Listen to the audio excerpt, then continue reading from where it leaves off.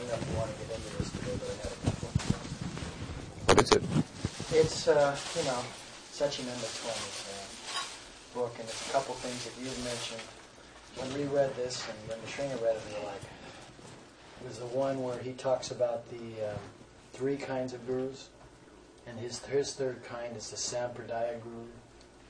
He said, this is from Harinam Chintamani. He says, a devotee must understand the previous Acharya, the original spiritual master of the Sampradaya, is the Shiksha guru, and only his teachings are to be accepted and not those of any other scholar or teacher.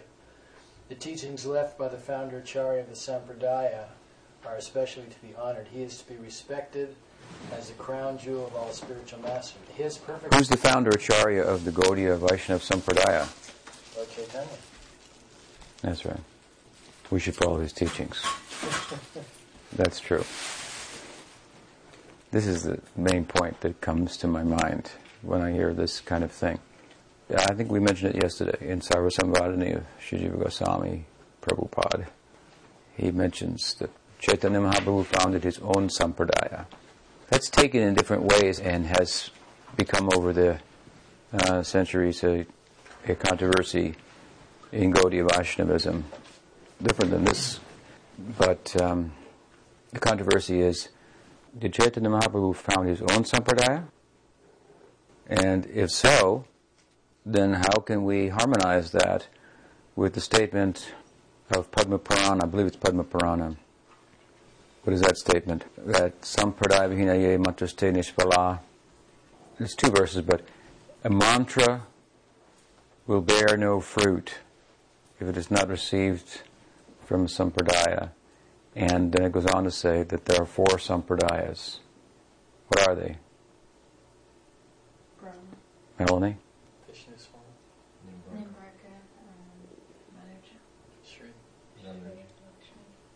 Right. Sri Sampradaya, Lakshmi, and largely represented in the world in modern times by Ramanuja, Charja. The Brahma Sampradaya, largely represented by Madhva, and Nimbarka Sampradaya, or the Kumar Sampradaya, represented by Nimbarka, and the Rudra Sampradaya, represented by Vishnu Swami and then Balala, with the permission and the blessings of Chaitanya Mahaprabhu, actually. Chaitanya Mahaprabhu, I think Bhakti Ratnakar gives evidence to the history of Mahaprabhu's blessing Balaba to start his own group. So, question is, so what's the controversy? Janaba? Is that which controversy? From this book? No. Larger controversy. That we are not from any sampradaya, I guess? Right. If Chaitanya Mahaprabhu founded his own sampradaya, and Shastra says there are only 4 sampradayas, then that's controversial. So some people take the side that Mahaprabhu started his own sampradaya, and we don't care what Padma Purana says, or they take the position that that verse cannot be found in any existing manuscript of Padma Purana. Therefore, we consider it to be what's called interpolation, that over the centuries, unscrupulous people, it doesn't necessarily have to be unscrupulous people, but have added something to the Purana for their own purpose in later manuscripts.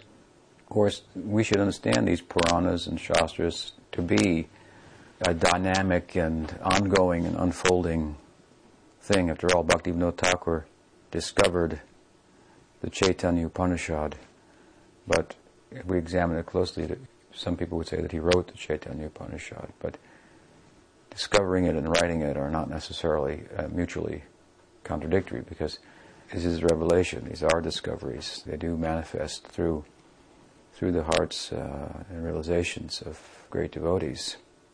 Who wrote the Bhagavatam?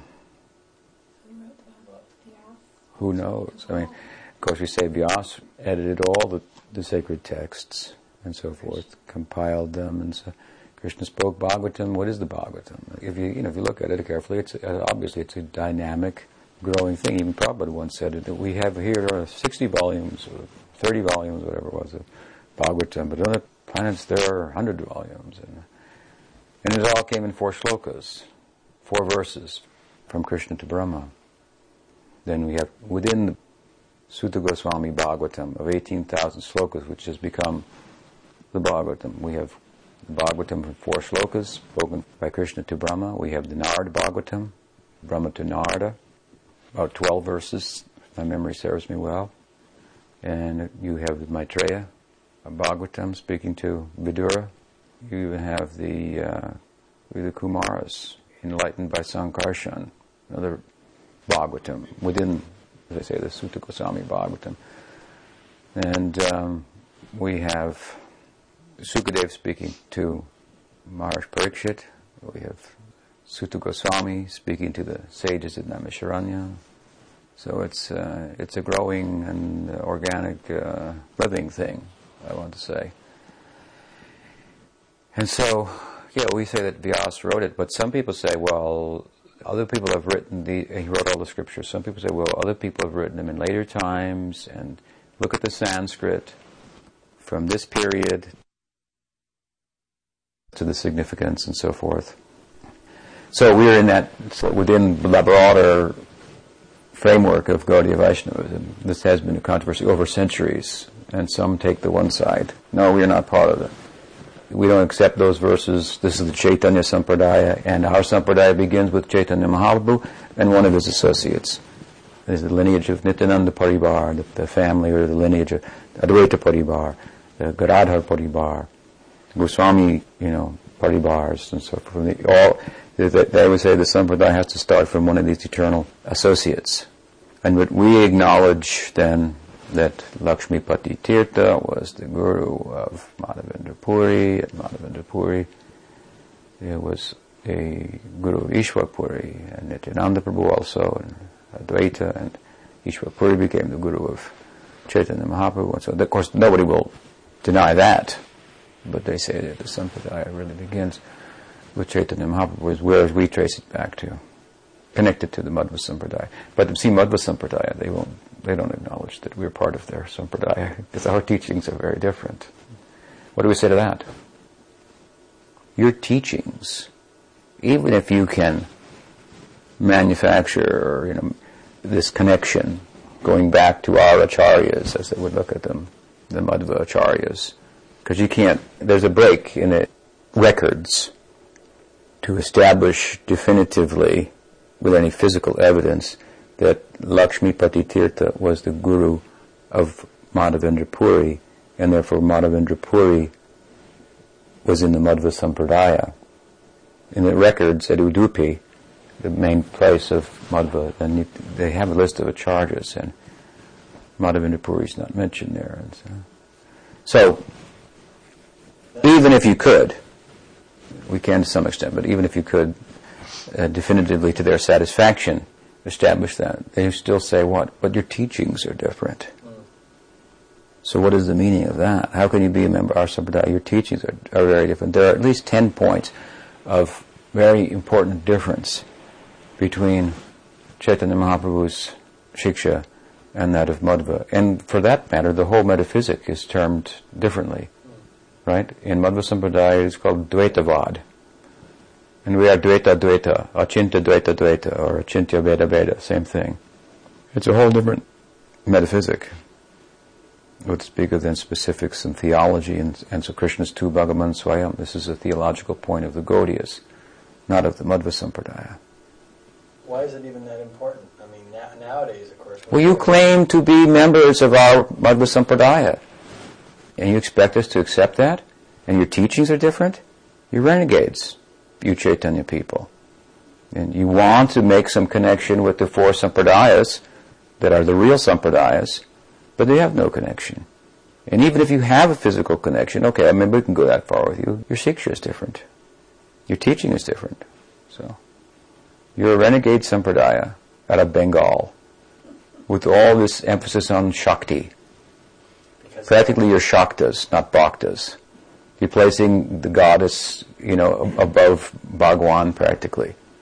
What does it matter, you say? Well, yeah, we've been around for a long time here. We are the Madhva Sampradaya. We go back to Vyasa himself. Did you know that? Went to the Himalayas. That's right. Our Madhva went right to the Himalayas, confirmed his Bhagavad Gita commentary, his Mahabharata commentary with with Vyasa himself. And you expect us to accept that you're part of our, and you're going all over the world telling people this? We're outraged at this. You're a renegade Sampradaya only. What do we say? Well, Caitanya was mad. What can we say? He was mad. You're mad. But yet it is all like, different flavors of fruit juice. There's a banana juice, and then there's pineapple juice. Please give us some Shastra. We don't accept this kind of talk. It's all different flavors. Actually, it's all Dasya Bhakti. It's all Dasya Bhakti. As far as four Sampradayas, Krishna told Arjuna that they're all lost. The Sampradayas are broken. He said the knowledge as it is appears to be broken. So what is about those four Sampradayas? And where is the Sampradaya coming from, Arjuna? You're saying, Evam parampara praptam imam rajarshayo vidu sakalena mahata yoga nashta parantapa. Krishna says in the Gita that this parampara sometimes is broken, and I come and renew it. Right. That's what our Madhva has done. Madhva has come and renewed the Sampradaya. So where's the Sampradaya coming from, Arjuna? Arjuna is not an acharya. Arjuna is not an acharya. Arjuna is a Nityasiddha devotee of Krishna, through whom Krishna revealed the Gita. Krishna is just making a point there.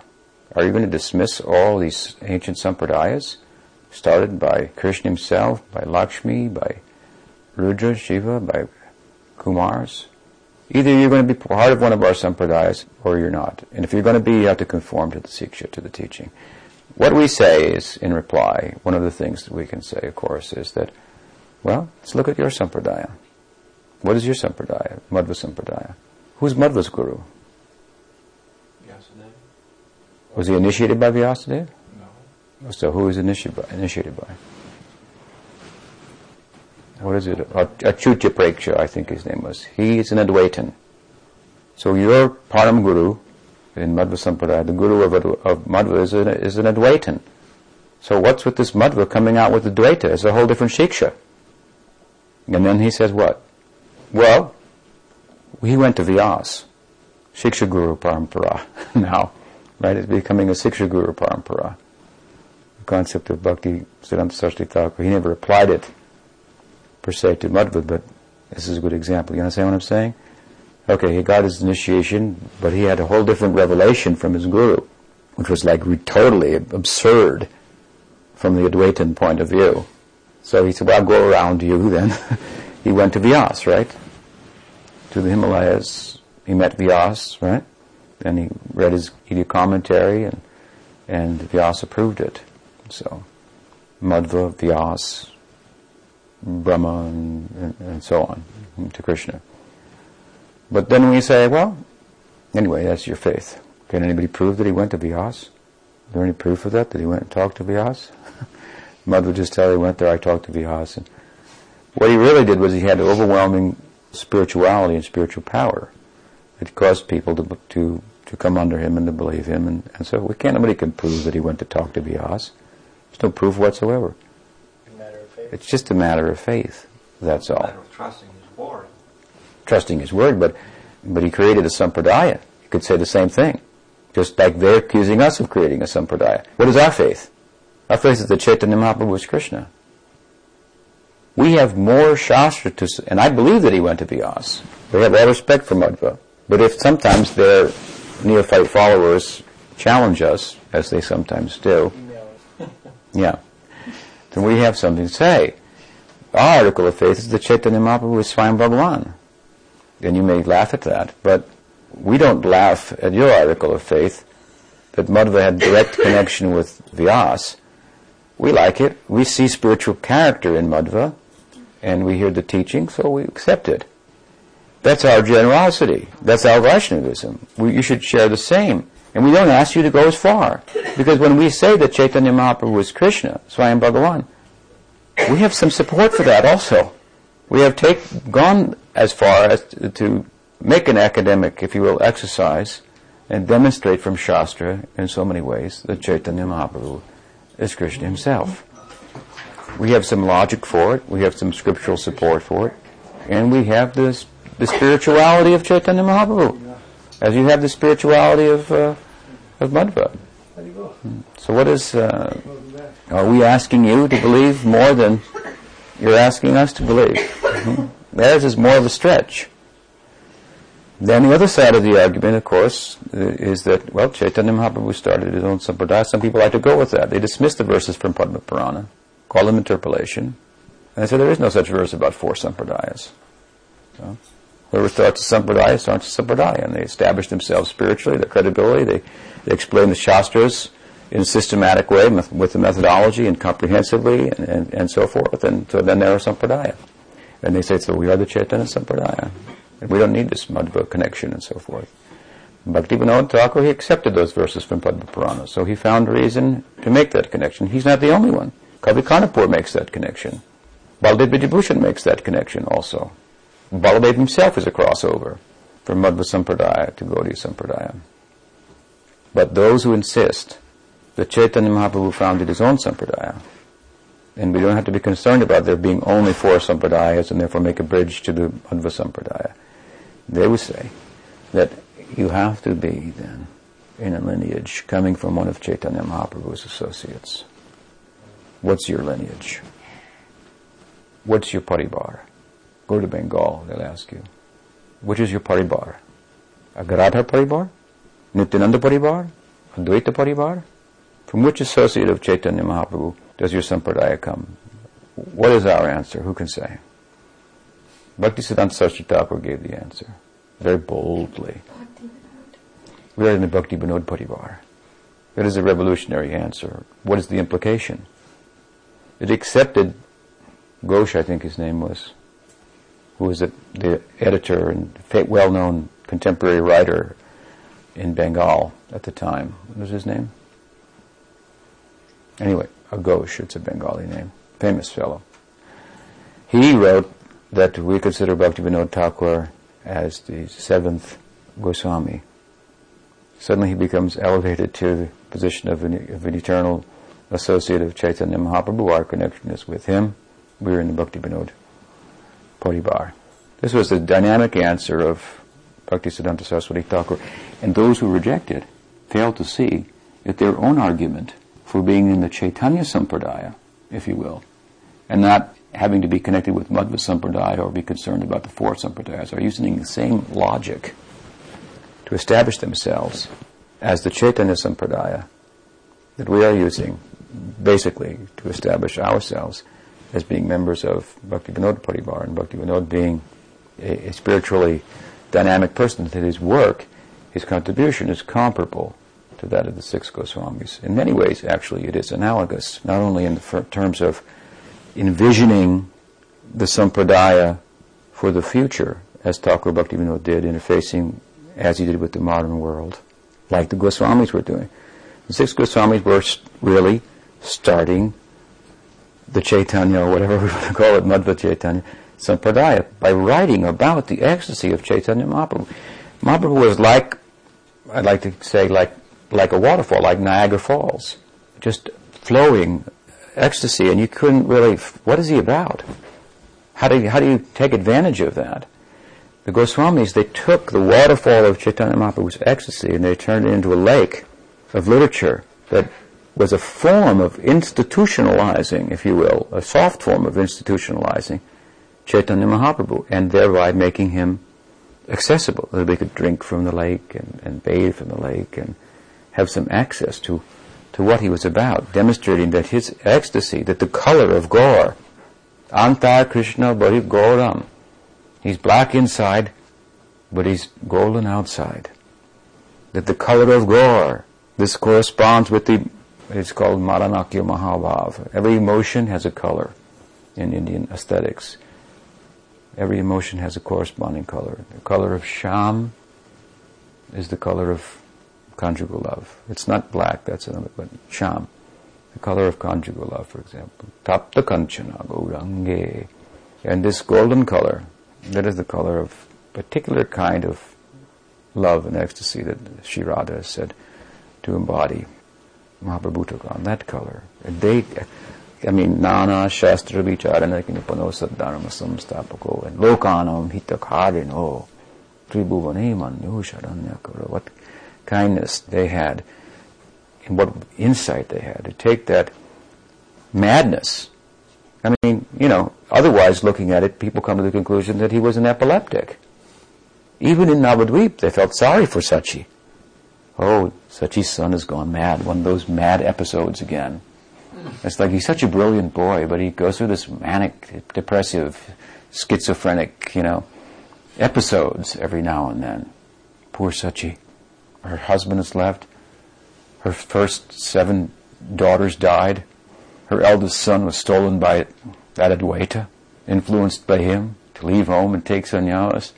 And now one beautiful boy with whom no one can compare, but he's mad. Mad. And the academic people will write about it. Oh, he seemed to be having epileptic fits every now and then, and so forth. He worshipped stones. Madness. But the Goswamis, they had a whole other vision. You see, therefore, we are more indebted to the Goswamis than to Chaitanya Mahaprabhu, in effect.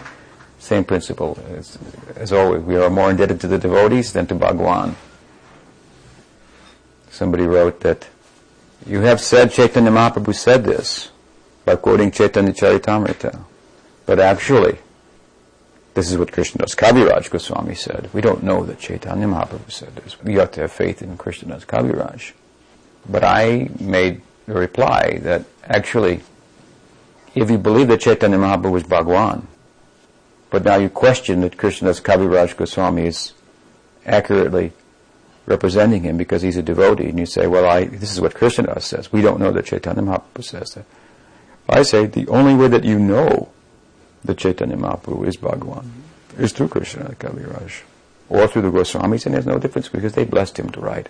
Any interpretation of Scripture that serves to demonstrate that Chaitanya Mahaprabhu was Bhagwan, it's all the interpretation of the Goswamis. No one saw like that. Krishnavarnanti sa Krishnam sangopangasta parshadam. Yagnai Kirtana Praya Yajantihi Sumeda. This is not a new verse from Bhagavatam.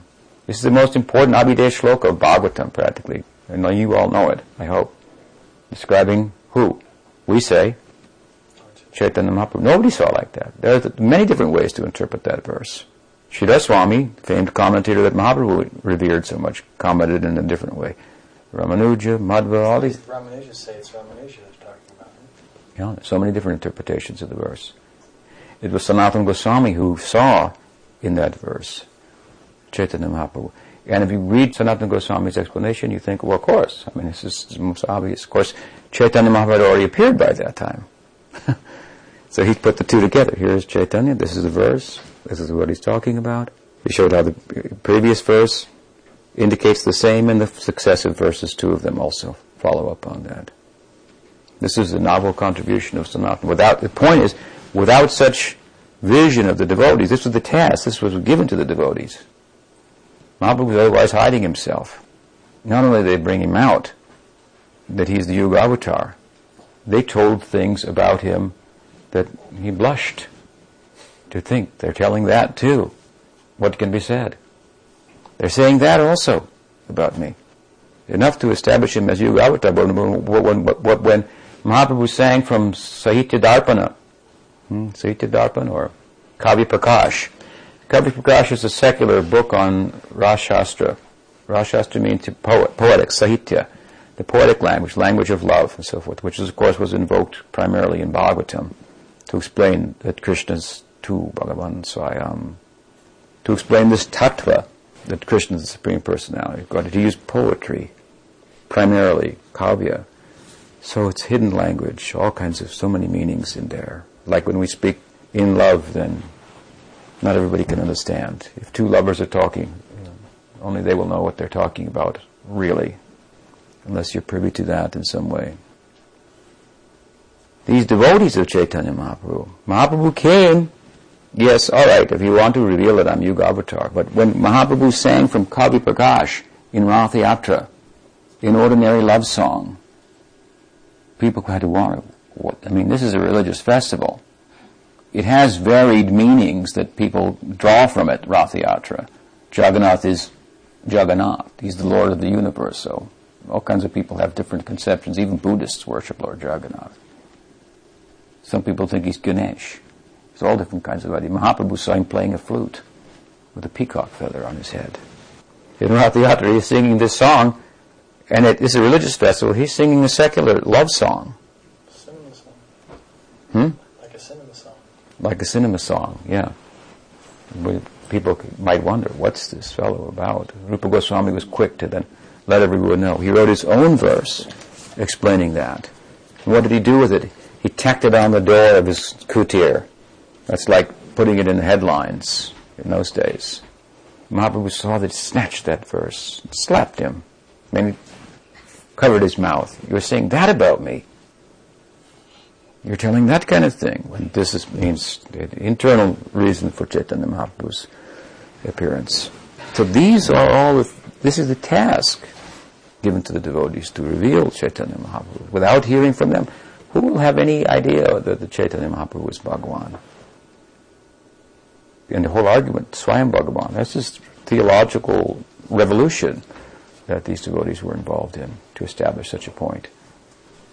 People may question the divinity of Chaitanya Mahaprabhu and not agree with our interpretations. As I said, they have their own interpretations of all those slokas. But they cannot disagree with that Chaitanya Mahaprabhu embodied the ideal that everyone is pursuing. I mean, he was mad with love of God. So you have to take the scripture and you have to figure out how to make it work. Because if you cannot find scripture to support the ecstasy of Chaitanya Mahaprabhu, then you might say, then what is the value of the scripture? Because he's embodying the very ideal. So the task is, the burden is yours. You have to show how Chaitanya Mahaprabhu is, how this ecstasy is supported by the scripture. If it doesn't support this, and who wants that scripture? You throw it out. We want that ecstasy. This is what the Goswamis did then. Not only did they support it, they explained in such detail they came. What exactly is this ecstasy that he's tasting? And this comes to all these high things, of course. The mood of Radha and so forth. This was their work. We've done this work. We've demonstrated in so many ways our Sampradaya. What is Chaitanya Mahaprabhu's position? I mean, you have to be blind not to appreciate those types of explanations. And so, Chaitanya Mahaprabhu, yes, he founded his own Sampradaya, we can say. That's all right. We can go that way, or we can go the other way. He's a member of the Madhva Sampradaya, in which he's bringing new light. It's not a different Siksha, but new light. That's all. Progressive understanding. Same mantra is given by Brahma, to Brahma from Krishna, that Mahaprabhu received from Ishwar Puri. Same mantra. But the meaning is coming a little different. Now if you look at the difference of the meaning that's coming in Madhva Sampradaya from that, and in Caitanya Sampradaya, you have to see, in Caitanya Sampradaya, Gaudiya Sampradaya, more light is coming on the significance of that shloka that Krishna spoke to Brahma, that it means Gopal mantra, Kam Gayatri. So Bhakti Vinod Thakur, his work is revolutionary, like those Goswamis, revealing Chaitanya Mahaprabhu. Goswamis, they wrote, right? In this way they institutionalized in a soft way, without forming a corporation, the ecstasy of Chaitanya Mahaprabhu, and thereby made him that much more accessible and understandable and approachable. What else did the Goswamis do? Well, they established Vaishnav Achar, proper behavior for Vaishnavas. They excavated the tirthas, the holy places of Krishna's pastimes in Vrindavan. And Bhaktivinoda Thakur has done all these things too in his writings. Again, the Goswamis wrote in a way as to position the Sampradaya to grow, to give it some life, some future, to give it a foundation and a future. And they wrote in consideration of the time and circumstance, like Hari Bhakti Vilas. It's all written in terms of time and circumstance and so forth. It was a Smarta Brahman type of climate. Advaitins were the only renunciates. And the Smarta Brahman outlook on Dharma is full of rules and regulations. And if you study Hari Bhakti Vilas, there are 1,008 rules and regulations: how to brush your teeth, how to pass air, how to do everything. It's really a cumbersome type of affair. And nobody follows it perfectly. There's some relativity in this book. when I met with that fellow, what's his name, Shivatsa Goswami, one of the prominent followers of Gopal Bhatta's lineage, and Gopal Bhatta was one of the authors of Hari Bhakti Vilas. He quoted me from Hari Bhakti Vilas. He said, "Guru cannot be a sannyasi. You should know that." I said, "You should know," and you do, of course, that my guru is a sannyasi, so, well, I guess we'll discuss this politely. Is that your idea?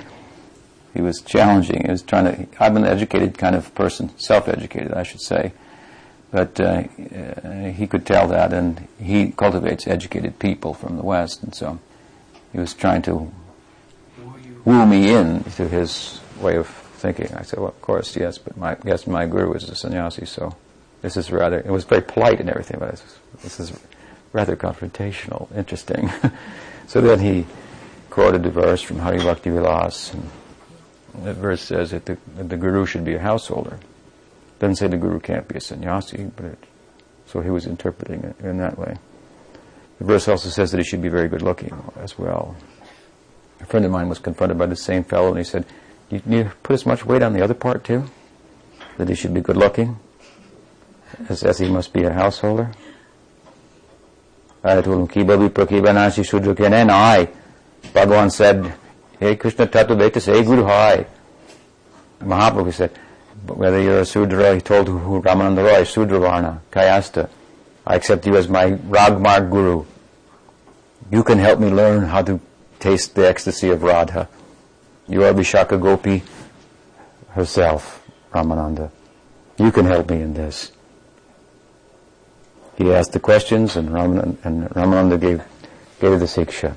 This is the zenith of the Chaitanya Charitamrita, who Mahaprabhu is, what he's about, comes there. I quoted this verse. Mahaprabhu said, whether he's a Sudra or sannyasi or Brahman or whatever, it doesn't matter. If he knows about Krishna, Ye Krishna Tattva Veta, if he knows the truth about Krishna, say Guru Hai. I accept him as my Guru. And Shivatsa Goswami said, that means only Siksha Guru. I said, says you. Says you.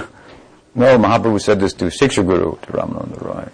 Then I quoted some other verses and so forth and so on. And then he said, anyway, no one follows Hari Bhakti Vilas closer than us. I said, well, thank you for helping me make my point. No one follows Hari Bhakti Vilas completely. You've admitted it. No one follows more closely than us, but no one follows it completely. Because it was written for a purpose, not only to give behavioral standards for Gaudiya Vaishnavas, but to do it in such a way that the people of the times who thought you had to know how to sneeze properly to be religious would be able to identify with Gaudiya Vaishnavism, because it also had all these rules and regulations on everything. Really, Mahaprabhu has made everything very simple for us. All these rules and regulations of Dharma Shastra and so forth, he's made it very simple for us. What did he say? Kamalini? Yes, but he gave some rules how to chant, even though he said there are no hard and fast rules. Always remember Krishna, never forget. No, he didn't say that. He said 4 things. Trinadapi suni chanat tarodapi sahishtana amanino manadena. These 4 things. Behave like this. Everything perfect then. Then you don't have to worry about varnashram, anything. Just do this. 4 things. Not so easy, but simplified. Nonetheless, just be like this. Be more humble than a blade of grass. Be tolerant like the tree. And tolerant like the tree, Bhaktivinoda says, means also tolerant, be compassionate to others. If you tolerate, then you could be kinder to people. And expect no honor for yourself and give all honor to others. Something like that. He was testing Vallabha. Vallabha said, he caught it, he could figure it out. He said, no, they're praiseworthy, they're chanting Krishna Nam, they have such humility, and he glorified them, quoting some verses Mahaprabhu appreciated. Mahaprabhu said, the humility we see in Rup Sanatan, in Rup Anupam, another time he said in Rup Sanatan, this is breaking my heart, breaking my heart. It goes out to them. Why the 6 Goswamis are so important to us? Mahaprabhu had so many eternal associates. Why they're more important than Swarup Damodar and Ramananda Roy? Why these These 6 and one more. Who's the one more? I don't mean Bhakti Vinod, but he is the 7th, but Haridas Thakur. Because these associates, they demonstrated sadhana for us. They demonstrated how to conduct oneself in a sadhaka deha, in the practitioner's body. The others, they're all, you can't follow them, for the most part. You can't follow Pundarik Vidyanidhi, smoke a hookah, They were doing things like that. They were mad people, like Chaitanya Mahaprabhu. Mad.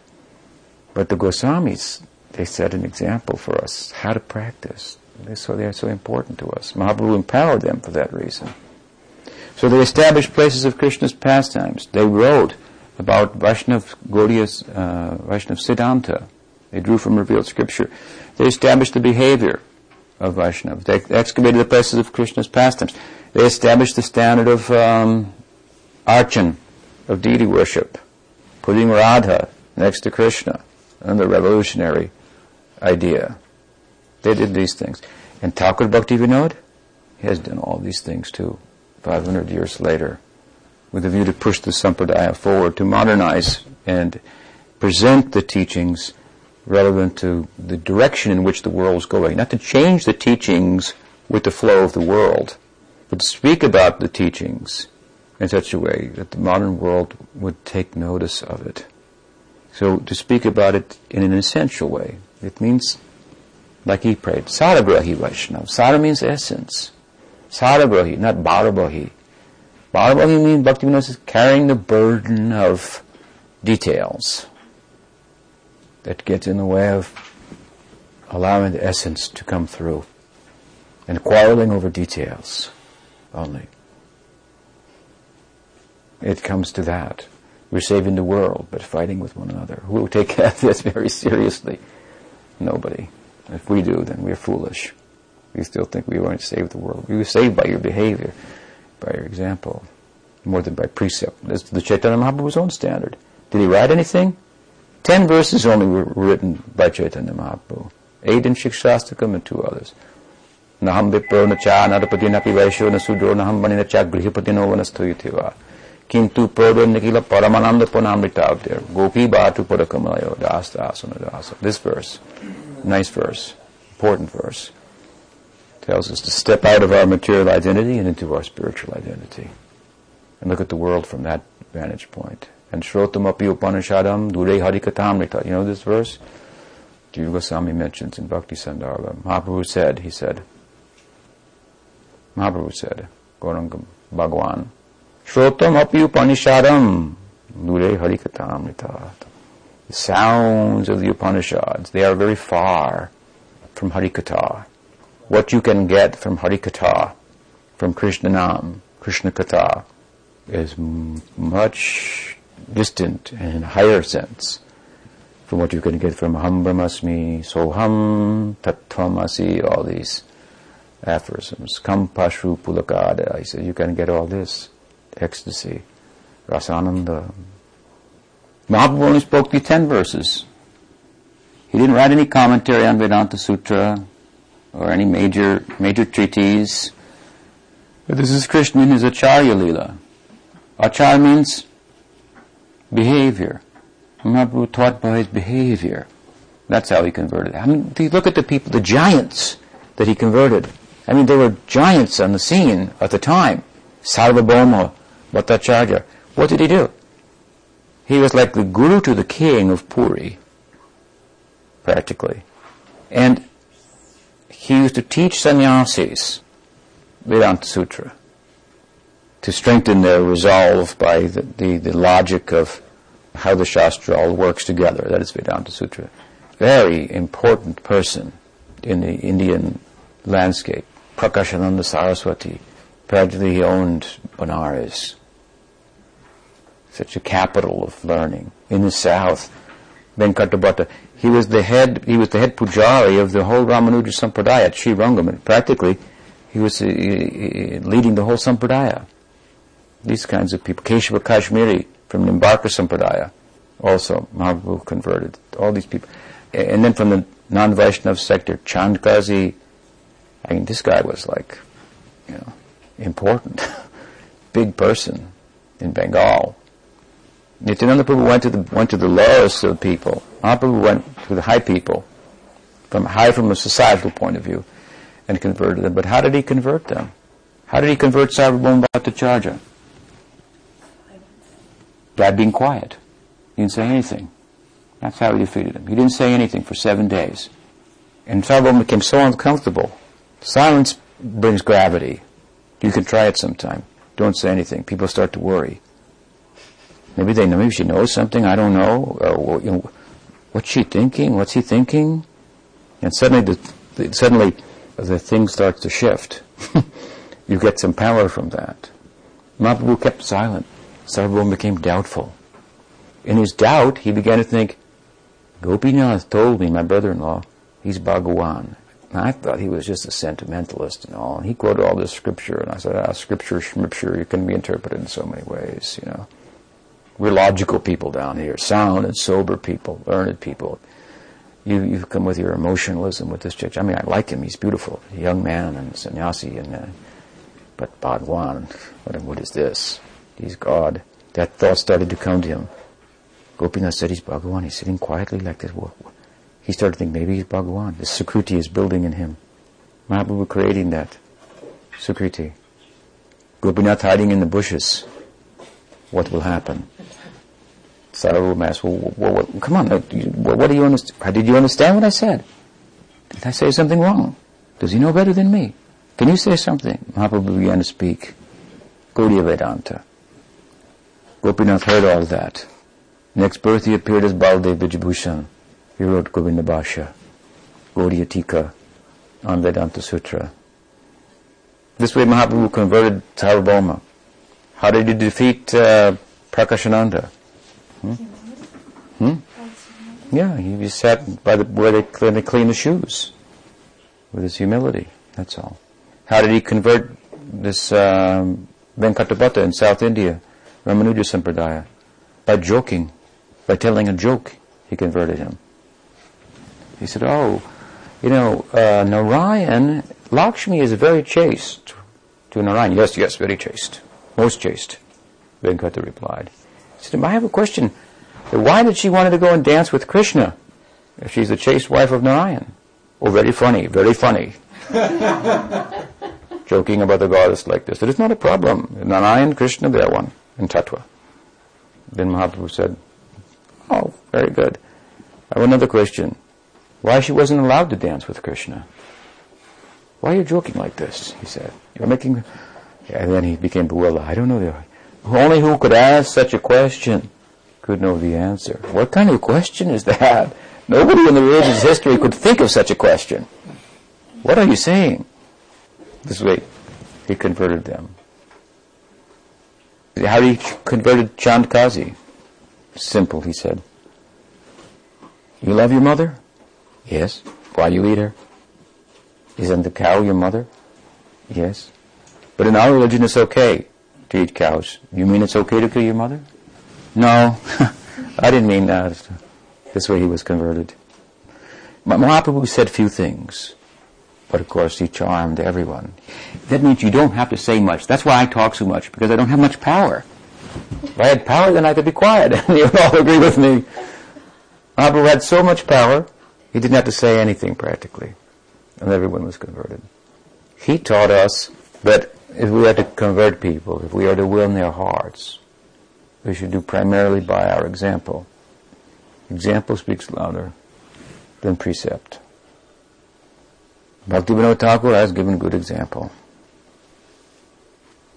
He envisioned the Sampradaya for modern times. He took the essence and he gave us an example. Our Prabhupada was following that example. How to take the essence of that Sampradaya, so that we won't be just caught up in details and arguing with one another and then thinking we're going to change the world. What kind of example is that?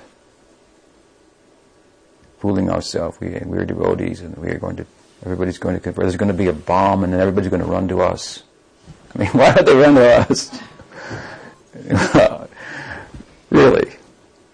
Say, well, because we represent Chaitanya. Maybe in theory you do, to some extent, as well as you know the theory, but how much do we exemplify what Chaitanya Mahaprabhu taught, what our Gurudev taught? And when we think like this, then we can start to become qualified and attractive to one another, and how we should think of one another. That is another thing. Saul was kind enough to invite me to his house this morning for his wife's delicious offering of pancakes. They were good. I'm still remembering them at the moment, but I mentioned there, we were chatting, that my idea is something like this, that Mahaprabhu taught that Jiva Swarup Hoy Krishna Nityadas. Every Jiva's Swarup, this is a general statement of course, is they are a servant of Krishna. So all of us have rendered some service to our Gurudev and thereby to Krishna. So if we want to see the real person who's really there, I mean, why are we in this room together?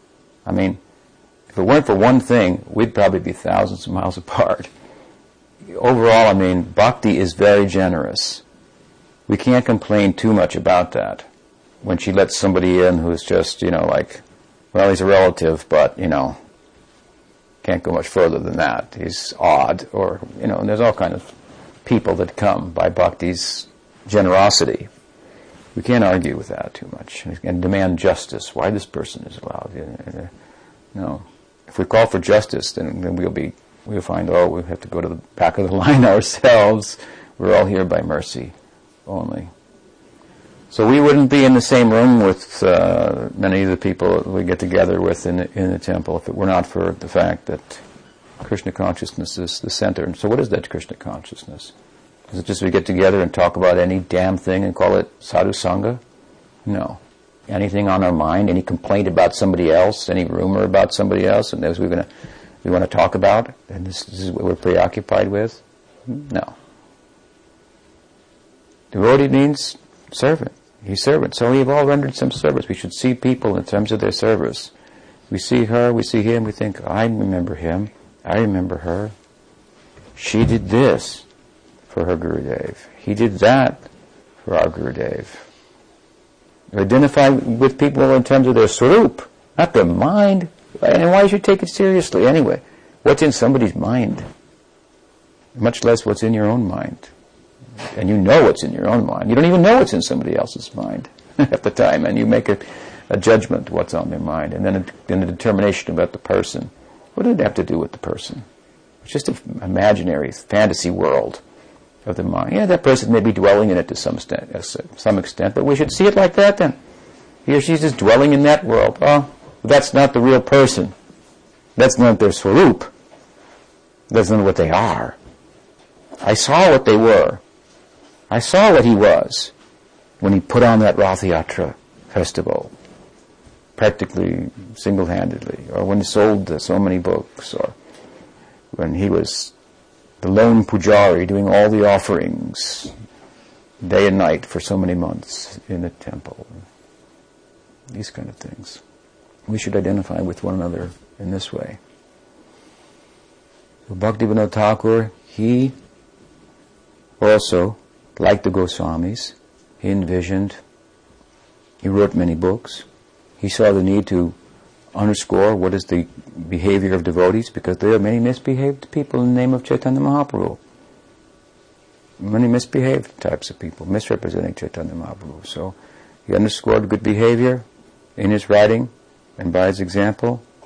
I mean, he had as his successor a person of moral standards that frightened moral people. Bhaktisiddhanta Saraswati Thakur. His standard of morality was intimidating. This is who he chose as his primary successor. He wanted to say, this Gaudiya Vaishnavism should rest on a moral foundation. I know it looks immoral in the ultimate end, gopis running after Krishna and so forth, but no.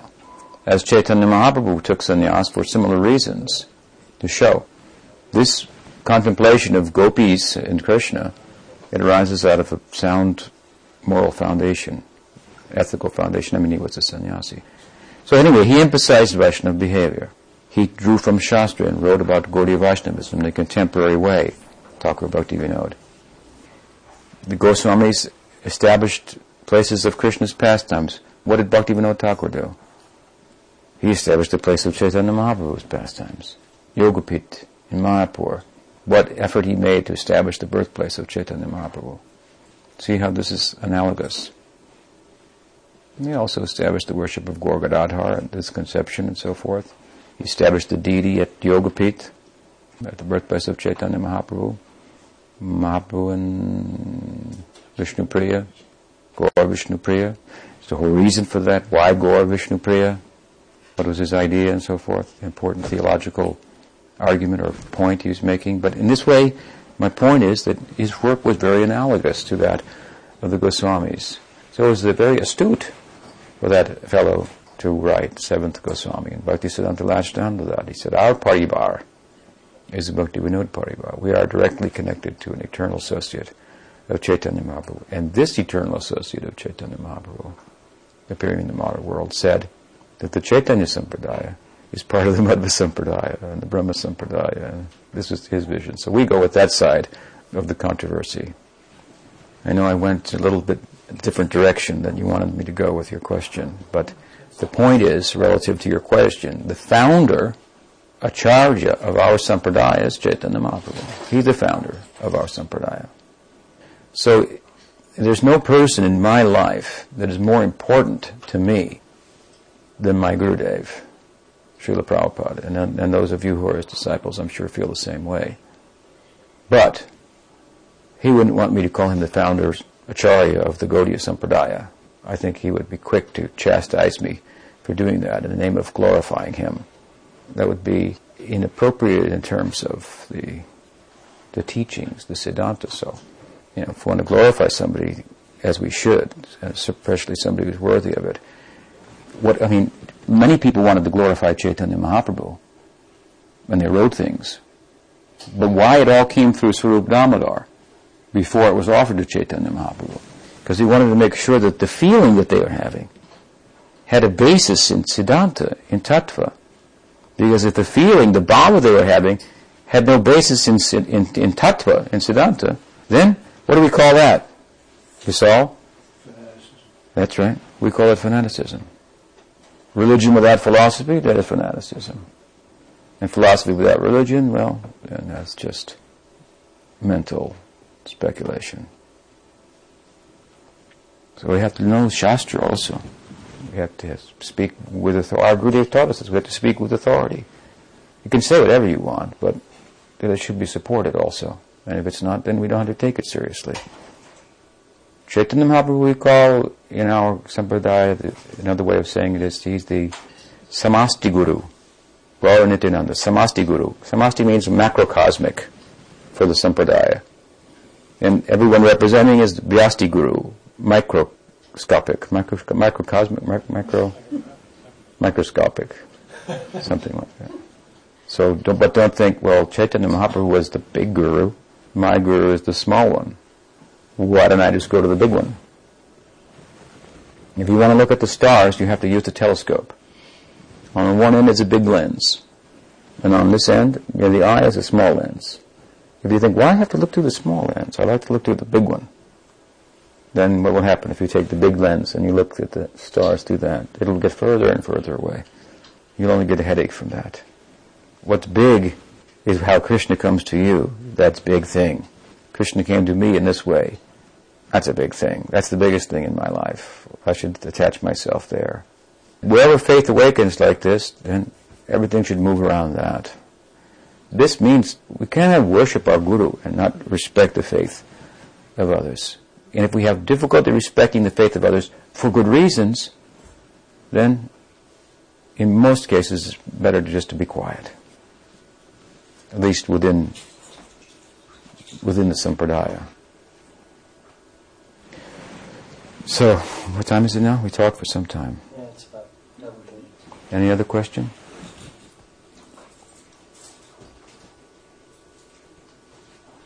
Yesterday you spoke about the fact that Srila Prabhupada was very practical in his approach. That when it came to the practical applications of Krishna consciousness, that sometimes he would try doing things in a certain way, and then when he saw that it wasn't working, then he would reassess the approach and change it as needed. It seems that these days a lot of devotees have this idea that in the, let's say, in the late 70s, that was the top perfection in the way Krishna consciousness needs to be applied in practice. And there's this conception that things should not change as far as the practical approach to certain things, even though we can see from the past 40 years or so, not 40 but 20 some years, that certain things just don't seem to be working. Could you elaborate on this? Well, I think that that more than anything, what is a dynamic spiritual situation in terms of the relationship between the guru and the disciple is what Prabhupada created. And that situation was, in my humble opinion, one in which his disciples, he had them ready to stand up, sit down, stand on their head, turn left, turn right, go forward, go backward at any time. That's the dynamic kind of space that we were in relation to him. Now, he did tell us to do certain things, and so we did those things. Like, for example, Prabhupada emphasized book distribution, one of the things he emphasized. So we were like madly distributing books. If Prabhupada had said one day, okay, we've distributed enough books, put them in the closet, book distribution is over. I mean, there wouldn't have been another book distributor on the street. That was it. Finished.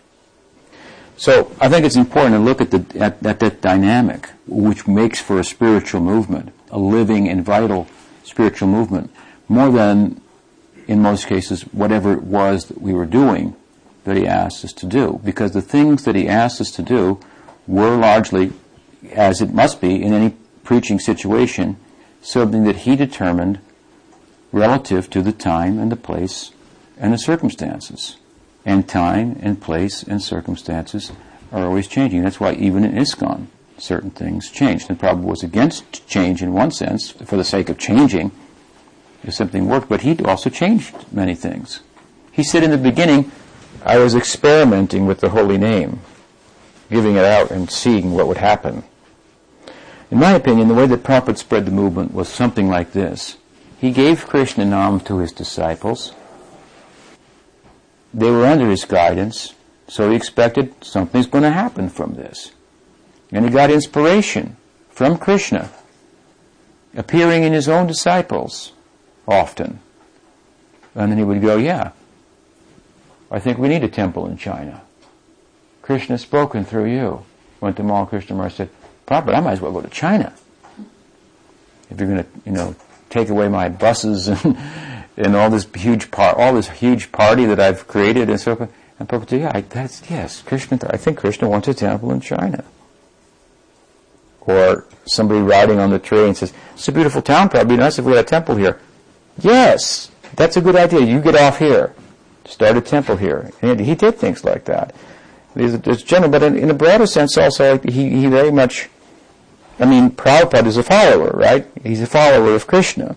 And what is Krishna is like, he's dancing. So that's not, and it's free form. It's not a set thing, how he will go, which way. And if Krishna says, I'm over here now, you can't say, hey, look, you said you were over there, I went over there, now you're over here, come on. No, you just go over there. That's what it means. Sharanagati, this is the stage on which the drama of bhakti is performed. So Prabhupada had us as Sharanagatas, in a sense. And so we need to create this type of environment has to be created. And we have to think about that more than any particular thing that Prabhupada, for example, had us doing in the 70s. And that will serve to help to make any spiritual mission alive and dynamic. There are many ways to do things. That's the whole beauty of bhakti. It's one in philosophy, but it's different in expression. Some express it as gopas, some as gopis.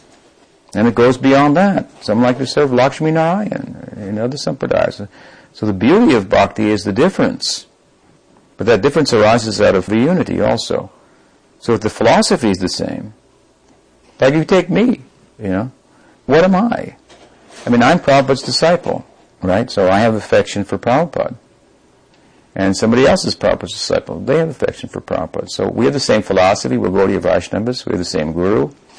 We have the same sentiment. We have the same Abhed philosophy, which is one. It's not different. And we have the same Bhed, same difference, same sentiment. Somebody else could have a different sentiment, right? I have the same sentiment as my God brothers and God sisters for Prabhupada, but forgive me for my sin, but I also have sentiment for Sridhar Maharaj, my Shiksha Guru. I didn't go looking for him or anything. It just happened to happen that way. Same way it happened that I got affection for Prabhupada. Now, is there any philosophy to support that? Yes.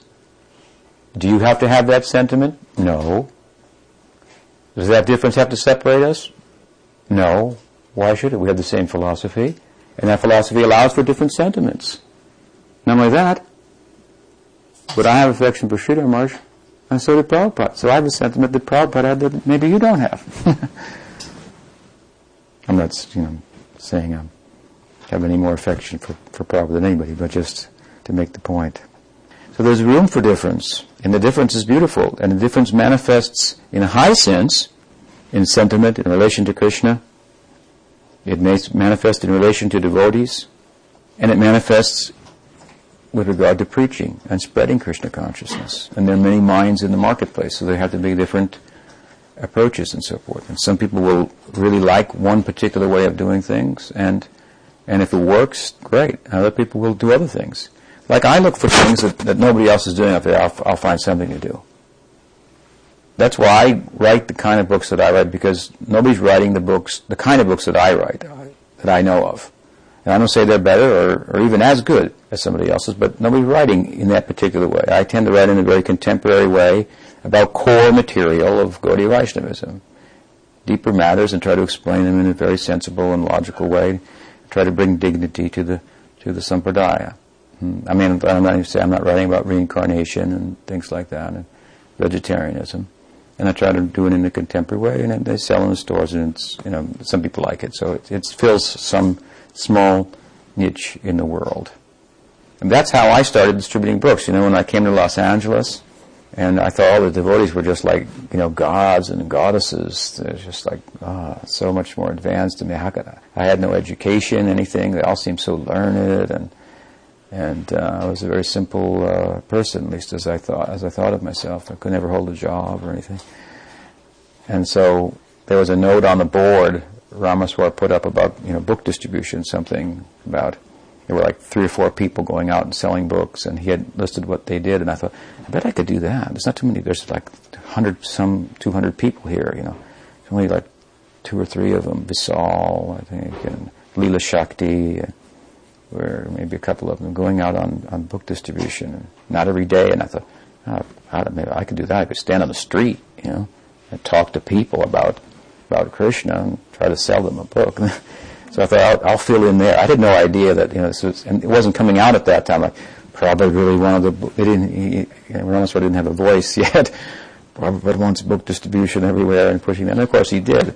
So I went out and I thought, I'll take the lowest position here, and I'll just try to sell these books. So I tried to, fill in where I thought, something needed to be done, something extra.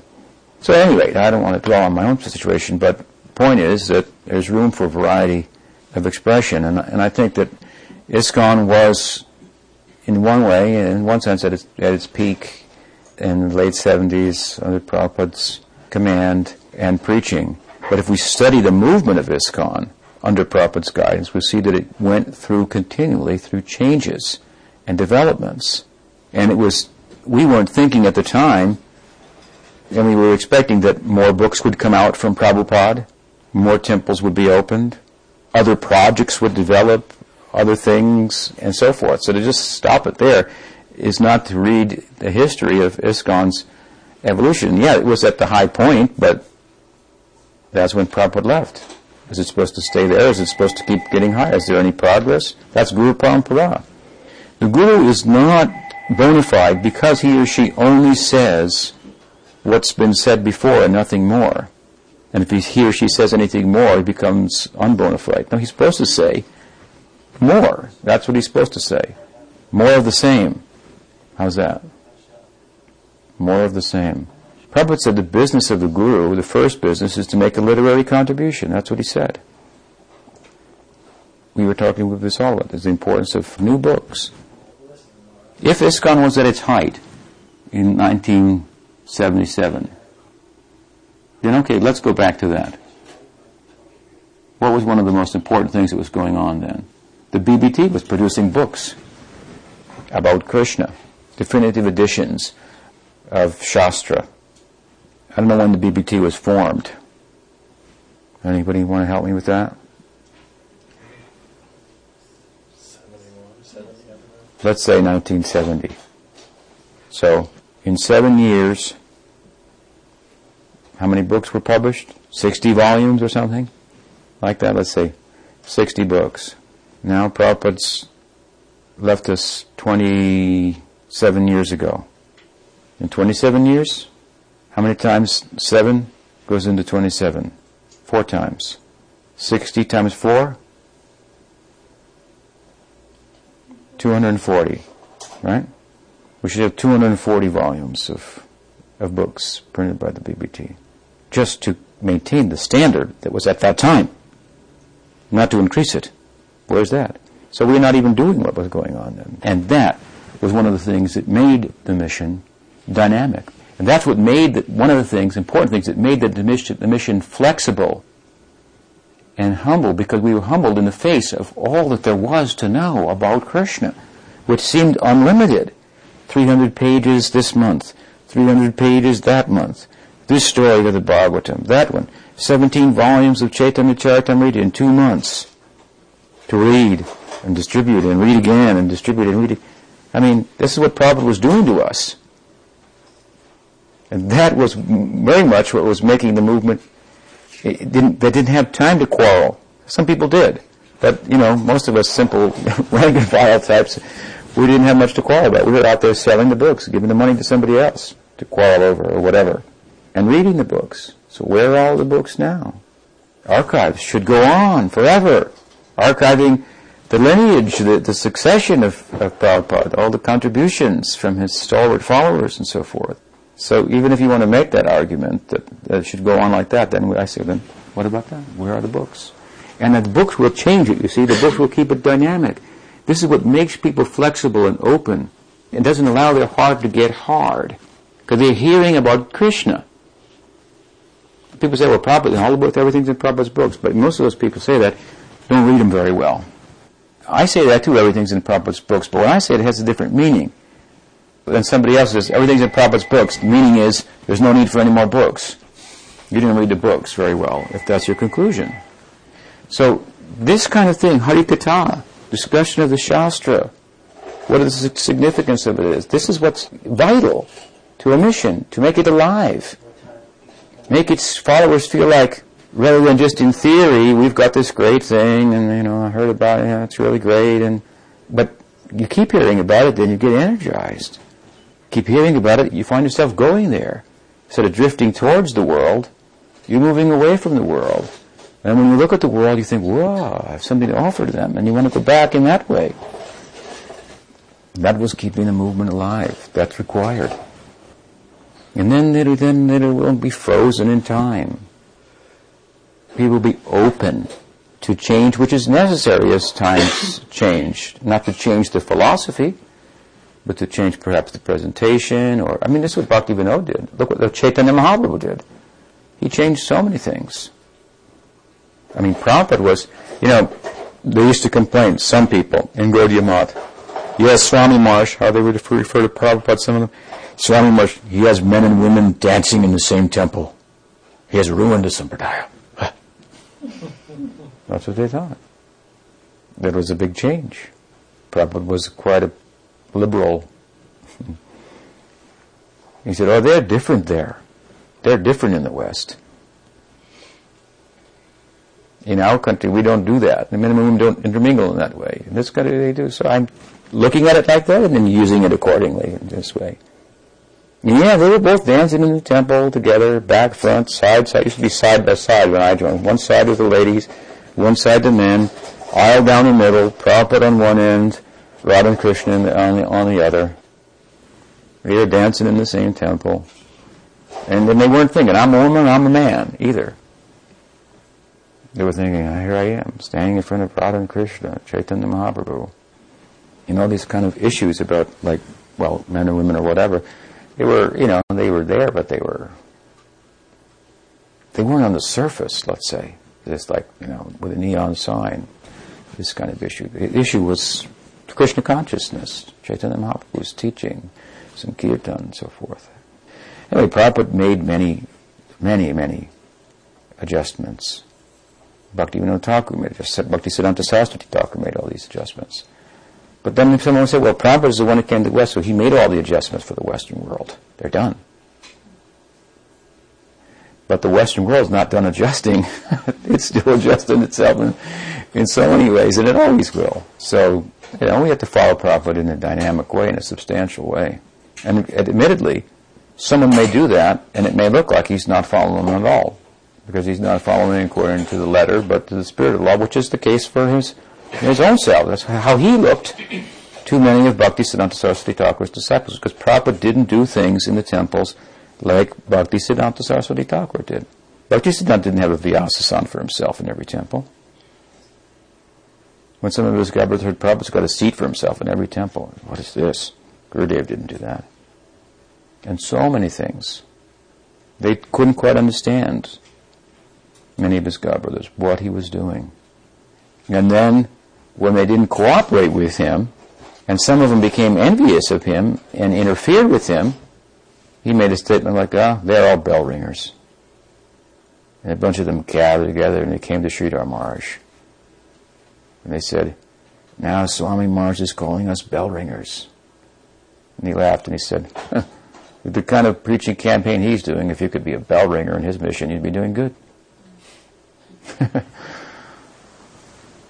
It's a compliment. He sees you as bell ringers.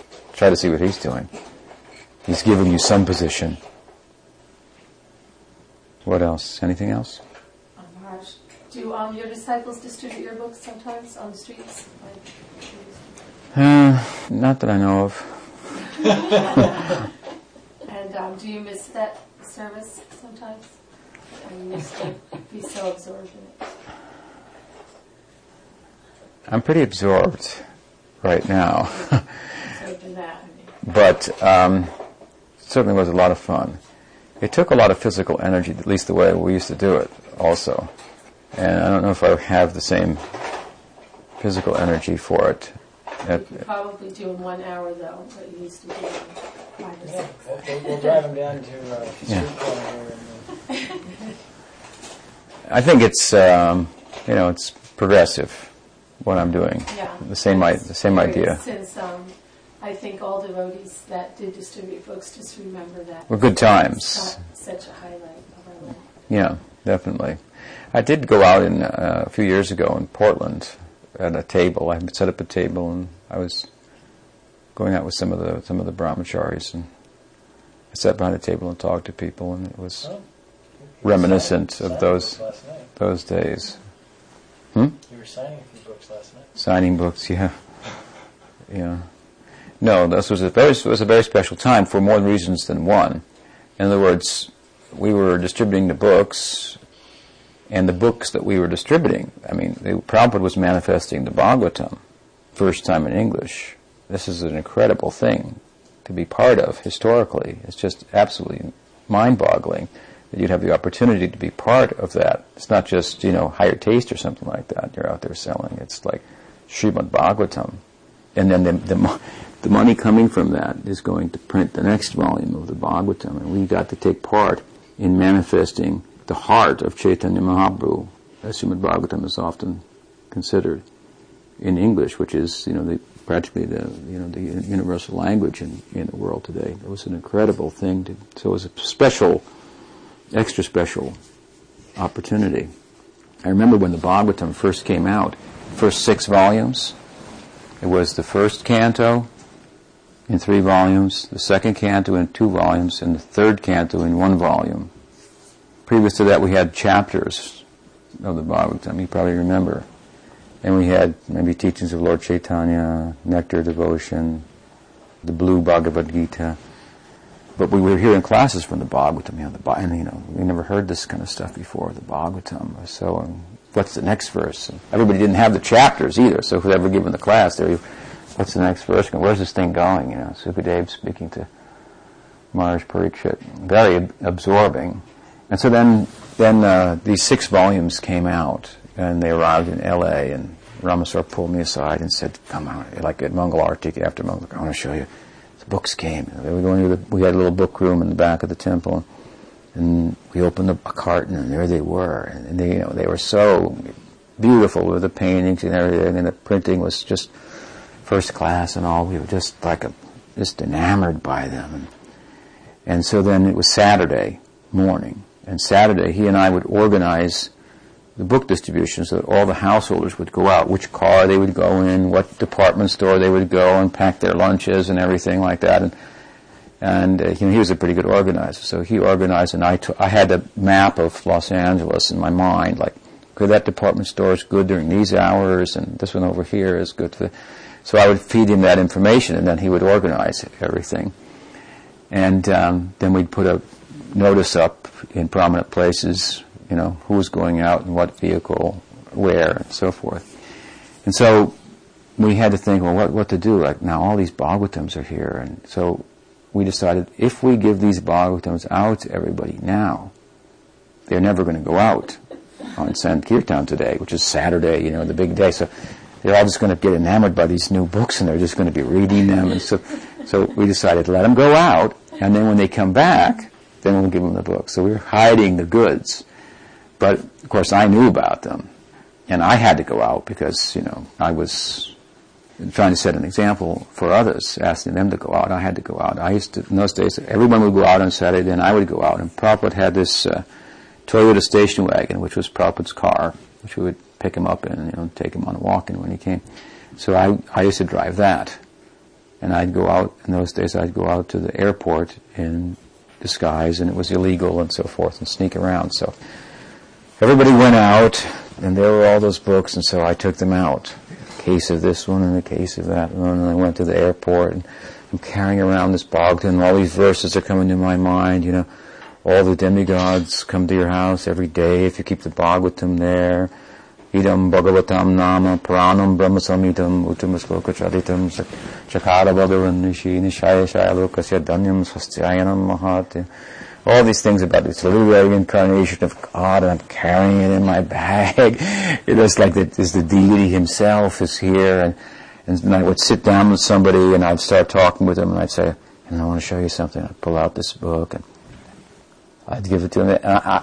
And I was usually pretty active and talkative, and so, but I was really just in awe and really in ecstasy. And I just handed the book, and I said, "This is like a really beautiful book, and you take it home, and it's spiritual, and keep it with you. Don't take it in the bathroom." I told.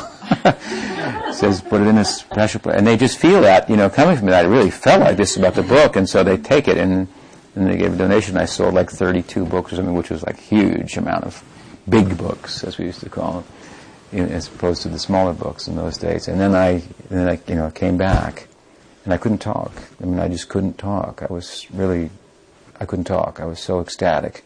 Came back to the temple, and all the devotees had come back, because I would go out later after getting everybody out, and then come back a little later. Everybody was there, and they were opening the books and reading, and everyone, look at this, and look at these pictures. And I just walked in, and Ramaswar took one look at me, and you could see Tripurari Dasi. He's gone. This guy's gone.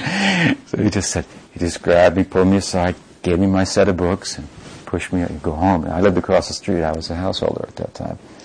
And I just went home with the books, took them out, put them on the altar, offered artik, like that. That was my introduction to Srimad Bhagavatam. It meant a lot to us to see those books come out. It's very, very, very enlivening. So, all right, I appreciate all your time, taking the time to come and give me a chance to speak. Gauri Vaishnava Guru Parampara ki jai, Isi Bhaktivedanta Swami Prabhupada ki jai, Sri Gaur Nityananda ki jai, Radha Govinda ki jai, Gaur Bhaktivinoda, Gaur Prema.